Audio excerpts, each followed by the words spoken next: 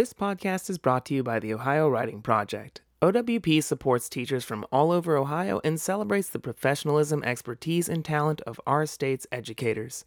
Ohio Writing Project, teachers teaching teachers.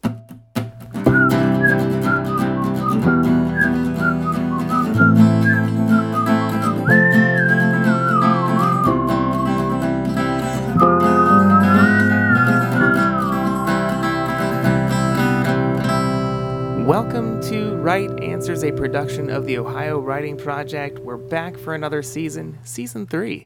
My name is Noah Waspy, and today I'm so excited to share with you my conversation with co-director of the Ohio Writing Project, Beth Reimer. But first, a poem, and today I'm dusting off a classic. Nothing Gold Can Stay by Robert Frost. Nature's first green is gold, her hardest hue to hold, her early leaf's a flower, but only so an hour.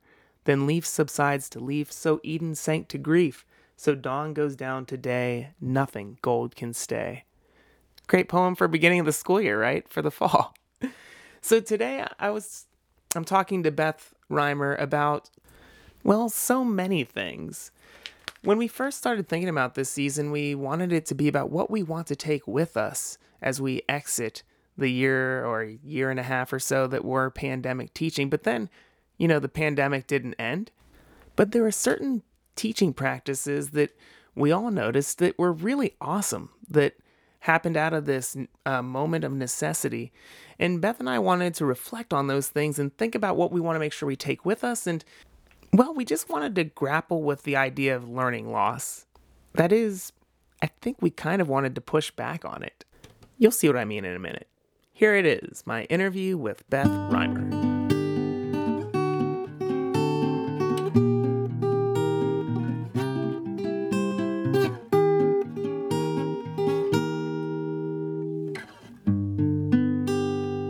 I think summertime, we felt this feeling of back to normal. And so as we were going and making those fall plans, everyone, teachers, administrators, boards, families, students, teachers, we all felt like in some ways we could go back, right? Yeah.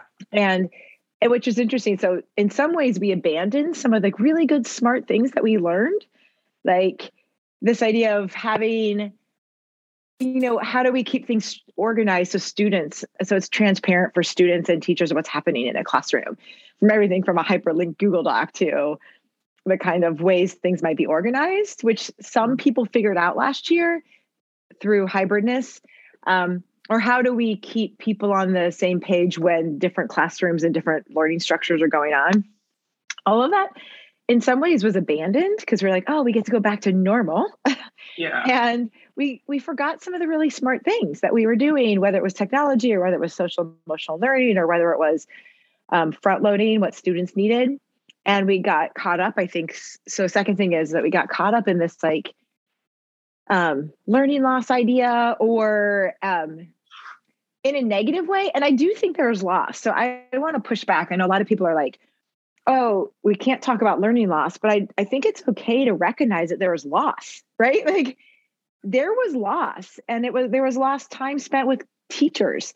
There was loss around all of the things that we do. And there was loss around like social learning that you do when you're together in groups. And so all of those things happened, right? Mm-hmm. And then we didn't go back to normal. And then we didn't go back to normal, but we started to expect it early. And so then we started becoming overwhelmed because it was like, wait, what's happening? Like we just exactly weren't ready for exactly where our students were, where we were, or ready for all of like the quarantines in some strange way. Last year, we were more prepared for quarantine. Yeah.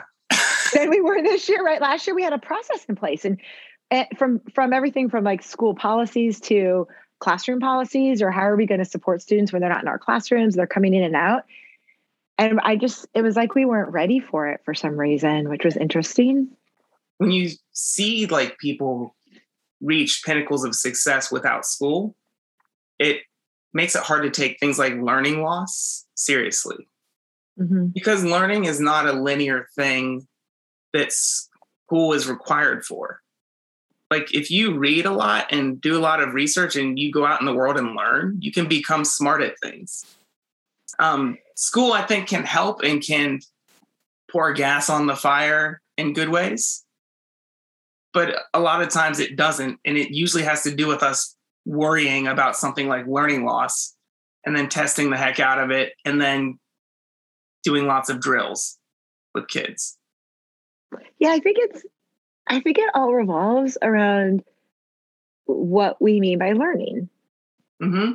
So, and when learning, and then we name learning loss about their progress on a MAP score or a test score or a reading inventory, learning becomes centered around numbers and data.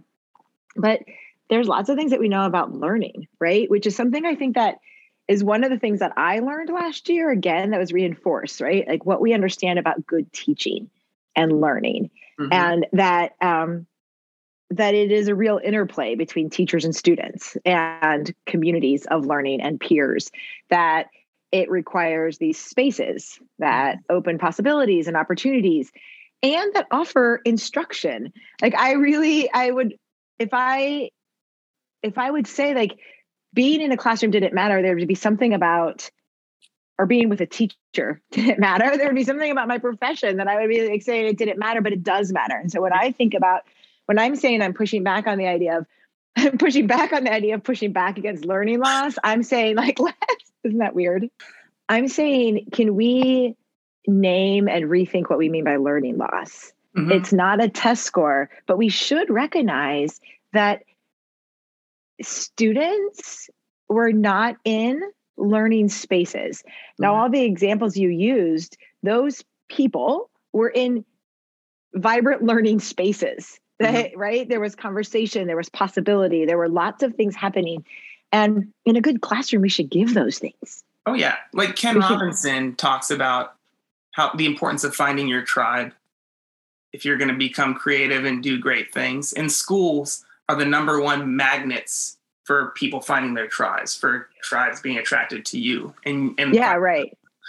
Also, and I like that. I love the idea of calling it even like a nest or something, like finding we thought about like using that, the difference between that word tribe and nest is another whole conversation, right? But this idea of finding a place that you can grow and then that you can take off from. But I feel like there's when we discount a place and when we discount the value of a teacher in those places and the value of a community, like we can't just say like learning loss didn't happen, because you're also like not admitting and not being transparent and not recognizing that students and teachers lost something. And it was a whole bunch of somethings. It wasn't data scores. It was time spent with good teachers. It was time spent practicing. It was time spent and some foundational things, as well as like miraculous wonders, like both things happening at the same time, and social growth, right? We grow all kinds of ways in a classroom and in a school, in a community together in a year and a half that some of us didn't get to do. And so absolutely. Yeah. Like I talked to Rainbow Rowell, who wrote a few YA books. He's written a few YA books, and I asked her what her school experience was like. And she was an average student at best, and she didn't like school just like most of us when we were in school. And I asked, well, but you liked language arts though, right? And she said no, she didn't even like language arts. But there was one teacher in high school that saw potential in her. And I mean, that's the story, right? Like people who didn't like school but were successful, there usually was one teacher or one person who saw the potential and lit the spark, right? I think that maybe it was something we lost based off of what you're saying, is we lost those chances to ignite sparks with kids, and kids lost the opportunity to be ignited and to get excited about learning. And it's from a teacher or from each other. From a teacher or from each other, right? That excitement of talking about an idea. You mentioned the Wright brothers, they weren't sitting alone in a room, right? Just like they weren't just sitting alone in a room and then something miraculous happened. No, they had each other and they were bouncing ideas off of each other. And they had other people in the community around that they were taking an idea like, whoa, what did they do? And then it sparked a next innovation in their next step. And the same thing with Steve Jobs and the same thing with Henry Ford even, right? Like they weren't in this isolated spot. They were instead in this like vast learning community. And I think that exactly like there was a loss of learning how to interact and interplay with each other, of how to like hear an idea and then take it somewhere, of how to say like, I wonder about this, and have your teacher help you figure out how to do it, or how to research it and then how to share it in the world. And how do people read and write in that way? What does that look like? How do you build a writing habit? I mean, I can't do it from nothing.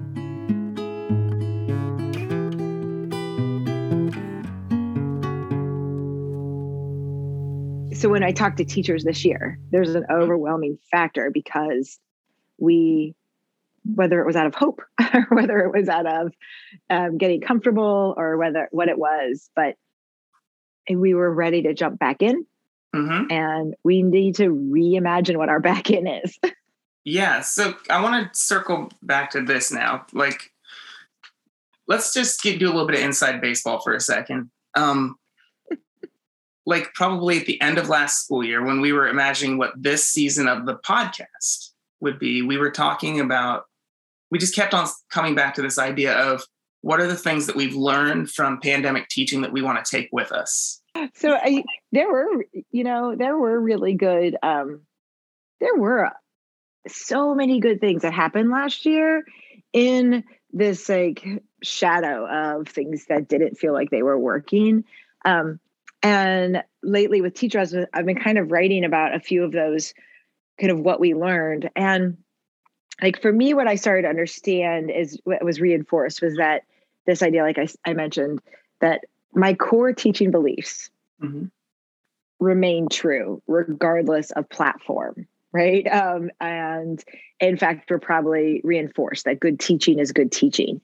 Mm-hmm. And there are things that I always carry with me, that students need to own the work with me, right? That whoever's doing the writing and the thinking and the talking is the one doing the learning, those kind of things. The idea that reading and writing for real matters. And that teaching is way different than assigning. And so that last one is going to like bridge the two, is what I think is we're going to get to. But so some of the things that I saw that were amazing is all of the work that we did to reach students. Mm-hmm. Like so many teachers, we went back to like teaching, like what is it? How are we going to reach students wherever they are, however they are? And I don't mean that as some sort of superhero-ness, like teachers have to be superheroes. I mean it as we started asking the question of what do students need and how do we do that? Mm-hmm. Like what do students need and how do we do that? Which I think is at the core of some good teaching, right? Hearing students, what is it that they need, and they created it. And sometimes those came in really practical things, like I mentioned. A hyperlinked Google Doc every day to uncover clearly for students, here's what we're going to do together. Mm-hmm. You know, it replaced the whiteboard agenda, or we replaced I can statements, which I think are always way too not clear for students. And instead it's like, here's what we're going to do together as readers and writers. Like, this is what we're going to do today. And here's how we'll work through it. And what was great about those hyperdocs is that people who weren't with us, you shared it with those students, mm-hmm. or they were able to join us in some kind of hybrid fashion, or they were able to see what the class did together because there were shared digital spaces. I think those things, those practical things, I don't know what, we can keep those. We can keep those things. And whether we want to keep the digitalness because of maybe our students don't have those digital options, the core of that was, let's make it clear together what we're going to do in our learning community and not hold it in our teacher hearts, or not keep things like unclear for students, and also structures, right? Mm-hmm. You know, that idea of like structures help students know, they help, if we're talking about a secondary student, it helps students make sense of a day that looks different every 45 minutes across the board, and it helps them organize, and there's a lot of good things that happen. So like in some ways it was just like simple kind of practices like that. It put, for sure, like when I think about, let me go back to the beginning of the pandemic. one, I worked harder than ever to reach students. Like I set up a Google Voice account so that I could send texts to parents, and I was sending messages. I was communicating with kids more, even though we weren't in the same room. And I was communicating and collaborating with parents, probably more than they wanted. But the goal was always like to have a collaborative relationship with parents and not just adversarial or playing defense or appeasing, but really like working. I felt like I was doing more of that than ever in terms of like, and that's something I want to take with me. But the other thing, and at the core, do you have the other thing written down so you don't forget it? Got it. Okay. I thought you did. I thought you looked down at your notes because I just want to follow up on that, because I think this is the thing that's important about our learnings, Noah, is this idea that, we have like the Google Doc, right? What I'm saying, a HyperDoc. That's not the learning. The learning is the thing underneath it, right? It was helping students know, here's what we're going to do together in a way that helped them get to the material easily, in a way that the teacher wasn't holding all of the knowledge and the map and the way to get there. And so what you're saying is, it's not that we as teachers have to continue that exhaustion of reaching out to every student in that way, every day driving to their house and all of the things. But what was under it was, I need to check in with these students. I need to see who they are. I need to hear them. I need to see how they're doing with my learning. And that thing we should hold on to, however that looks in the classroom. The other thing was like that you were talking about was when the pandemics first started, I had to really ask myself, all the stuff that's left for me to teach, what is really important for them? And what are the things that I need to focus on the most? I always try to do that, but I really had to do it in ways that I hadn't thought about before when everything changed. And I think, like you talked about core beliefs, but also like core things that kids need in your classroom in terms of what they need to learn the most. I want to make sure that I hold on to that as well. And I love that idea of us kind of like making it clear for ourselves too. Like what's the what? Clearing it out, and what's the reading and writing and the thinking that I need students to do, which is interestingly goes back to this idea of learning loss, right, Noah? Because when the words learning loss show up, we think test data, which is why we want to push back against it. But if we think about it, like part of our goal is to help students read and write and become scientists and mathematicians and historians. And like we're helping them by giving them content to do that and skills to do that and teaching them those things. And so when they're not with us to do that, and or they're not with teachers, they're not doing that all on their own. There's a reason that we're not all doing that all on our own, right? It's because we need support, and teachers are skilled in this. So I think that also reminds us that there are things that we want students to do as readers and writers, and that we're trying to help students grow toward. And there are the same thing in science and math and social studies and all art and music and health and physical education, that we were trying to support students to become to help them become the people they want to be. And when we don't have time to do that, it's hard to do all on your own as an 8-year-old. It is. And like Lindsey Brugman said, I keep going back to 2020 because that was the sea change, right? She said that we need to place more of an importance on creating instead of just completing. And, I've just recently moved to teaching younger kids, 3rd and 4th grade. And I've taught middle school and older my whole career. And I'm starting to understand where the problem happens, because kids are learning. In the beginning, they're learning the alphabet. They're learning their sight words. They're learning to read fluently. They're learning cursive. You know what I mean? Well, in some schools, they're learning their math facts. They're learning number sense. But the problem is, I don't think, like, you get to a point where you learn the things that you need and it's time for you to do things with them. And sometimes we stay in the you're still learning phase longer than we should as teachers. And it's complicated, right? Because there's that cycle of skills that grows. So we're always still learning to grow those skills, but but true. Those ideas of bound skills There and comes a point where you have to unbound learn by skills. doing instead of just learn by having it done to you, right? Right. That idea of bound skills. Once I know my 26 letters, I know my 26 letters. Like, it's not like that's going to grow or change anymore. So when instead now I can use them in all kinds of ways. So, and that is true. And that gets to that point, right? Of one of the things that maybe we need to reflect on as teachers and what the pandemic might have brought that we need to say, like, not hold on to, or maybe not go back to. And that's that idea of teaching versus assigning. You know, when things are digital, it's so easy to create a lesson that is assigning because you're not sitting next to a student maybe, or you're not hearing them. And so it really is, right? We're working through, you know, really great tech tools like Nearpod or Pear Deck or an Edpuzzle that you can use in all kinds of amazing ways.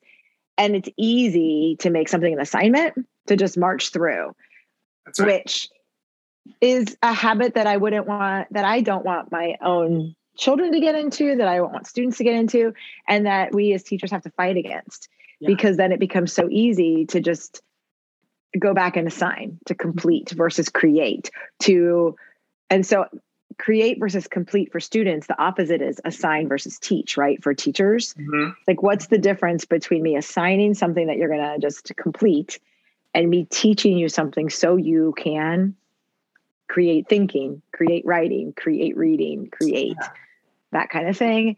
And I think we have to fight against that. So I want to talk about that fight, because it's not going to be a violent fight. I know you pretty well at this point, and I think I know that the fight is really in quotation marks, and it's going to involve empathy, and it's going to involve helping people and not actually like shaming or fighting. Well, right. And I hope you heard I said we have to fight it, right? I mean, like, I feel I have to fight that fight every day with myself. Yes. Yeah, it's not a shaming thing. It's actually a fight that we have to within ourselves, to remind ourselves, like, what are we doing here? Yeah. It is really actually not about, did I get them to read this article and then just like fill in this structure? Yeah. Or was I helping them, teaching them how somebody might read something, and then how that reading looks, and then support them as they keep doing it. And then they took their knowledge of these 4 articles they read, and then they did something with that work. That's different. I mean, so when I say we were fighting against kind of like this movement of we're running out of time. We're running against where they are and what they didn't have to do. We're running against our own plans. Yeah. And that's, I don't know how to do this kind of teaching. That's what it always was for me. I know what it should be better, but I don't know how to do that. Mm-hmm. Which is interesting, Noah, because maybe it brings us back something else that the pandemic did in really interesting ways, was it connected teachers with each other as they were trying to figure out how to do things, right? And the K-12 community is amazing. I get to work in this really interesting space that spans K-12 and higher ed. And the K-12 community is amazing because it's always on the forefront in ways that I think people don't understand. And it is always innovating. And during the pandemic, we connected with each other in crazy good ways. In a lot of times, right? Like, help me out. How are you doing this? From something as small as, how are you talking with a mask? And then there's like, 50 responses about microphones to which kind of masks. And then how is somebody structuring conferences? How do you do this when you're 6 feet away? And so many ideas. And so that whole community is helping us figure out how to teach. And we were so open with our questions and so open with our, I don't know what's happening. Can somebody help me? And so then open with our, maybe try this, or I tried this, like, it could work for you. Kept that open community. It was one of the reasons I love the writing project, right? Because it's built on that open community. But what if teachers, we were more able to ask, like, hey, I'm trying to figure out how to teach in this way that I can figure out where my readers are, and then I can teach them this and they can practice it. Who's doing that? And how does it look? Without just like one person telling me away, or with us like collaboratively understanding, I tried this. Here's how it worked for me. You tell me how it works for you. That whole thing, I think, something that we did do during this, because we were all in a space that we felt like we didn't know. What if we all embrace that all the time?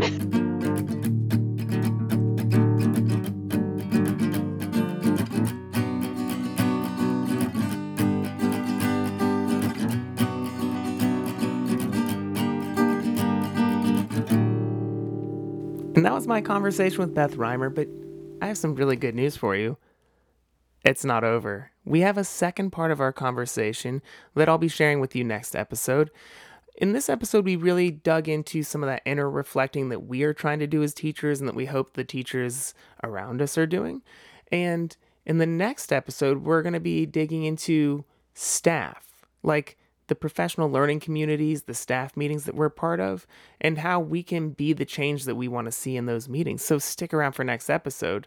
No matter what kind of teaching you're doing this year, whether it's the kind of teaching where you're trying to level up your skills, or whether it's the kind of teaching where you're just trying to survive, or somewhere in between, I want to just remind you that the Ohio Writing Project is a professional home for teachers. It's where teachers go to grow. It's where we go to find our community of other teachers who can push us and help us, be sounding boards. It's a place where we go to write. So be sure to check out the links in this episode's description for how you can become involved or become more involved with the Ohio Writing Project. It's a life-changing thing. It's a profession-changing thing. So, okay, I'm stepping off my soapbox now. Be on the lookout for our next episode where we dig into how we can impact staff meetings and professional learning communities. And thank you for tuning in to Right Answers.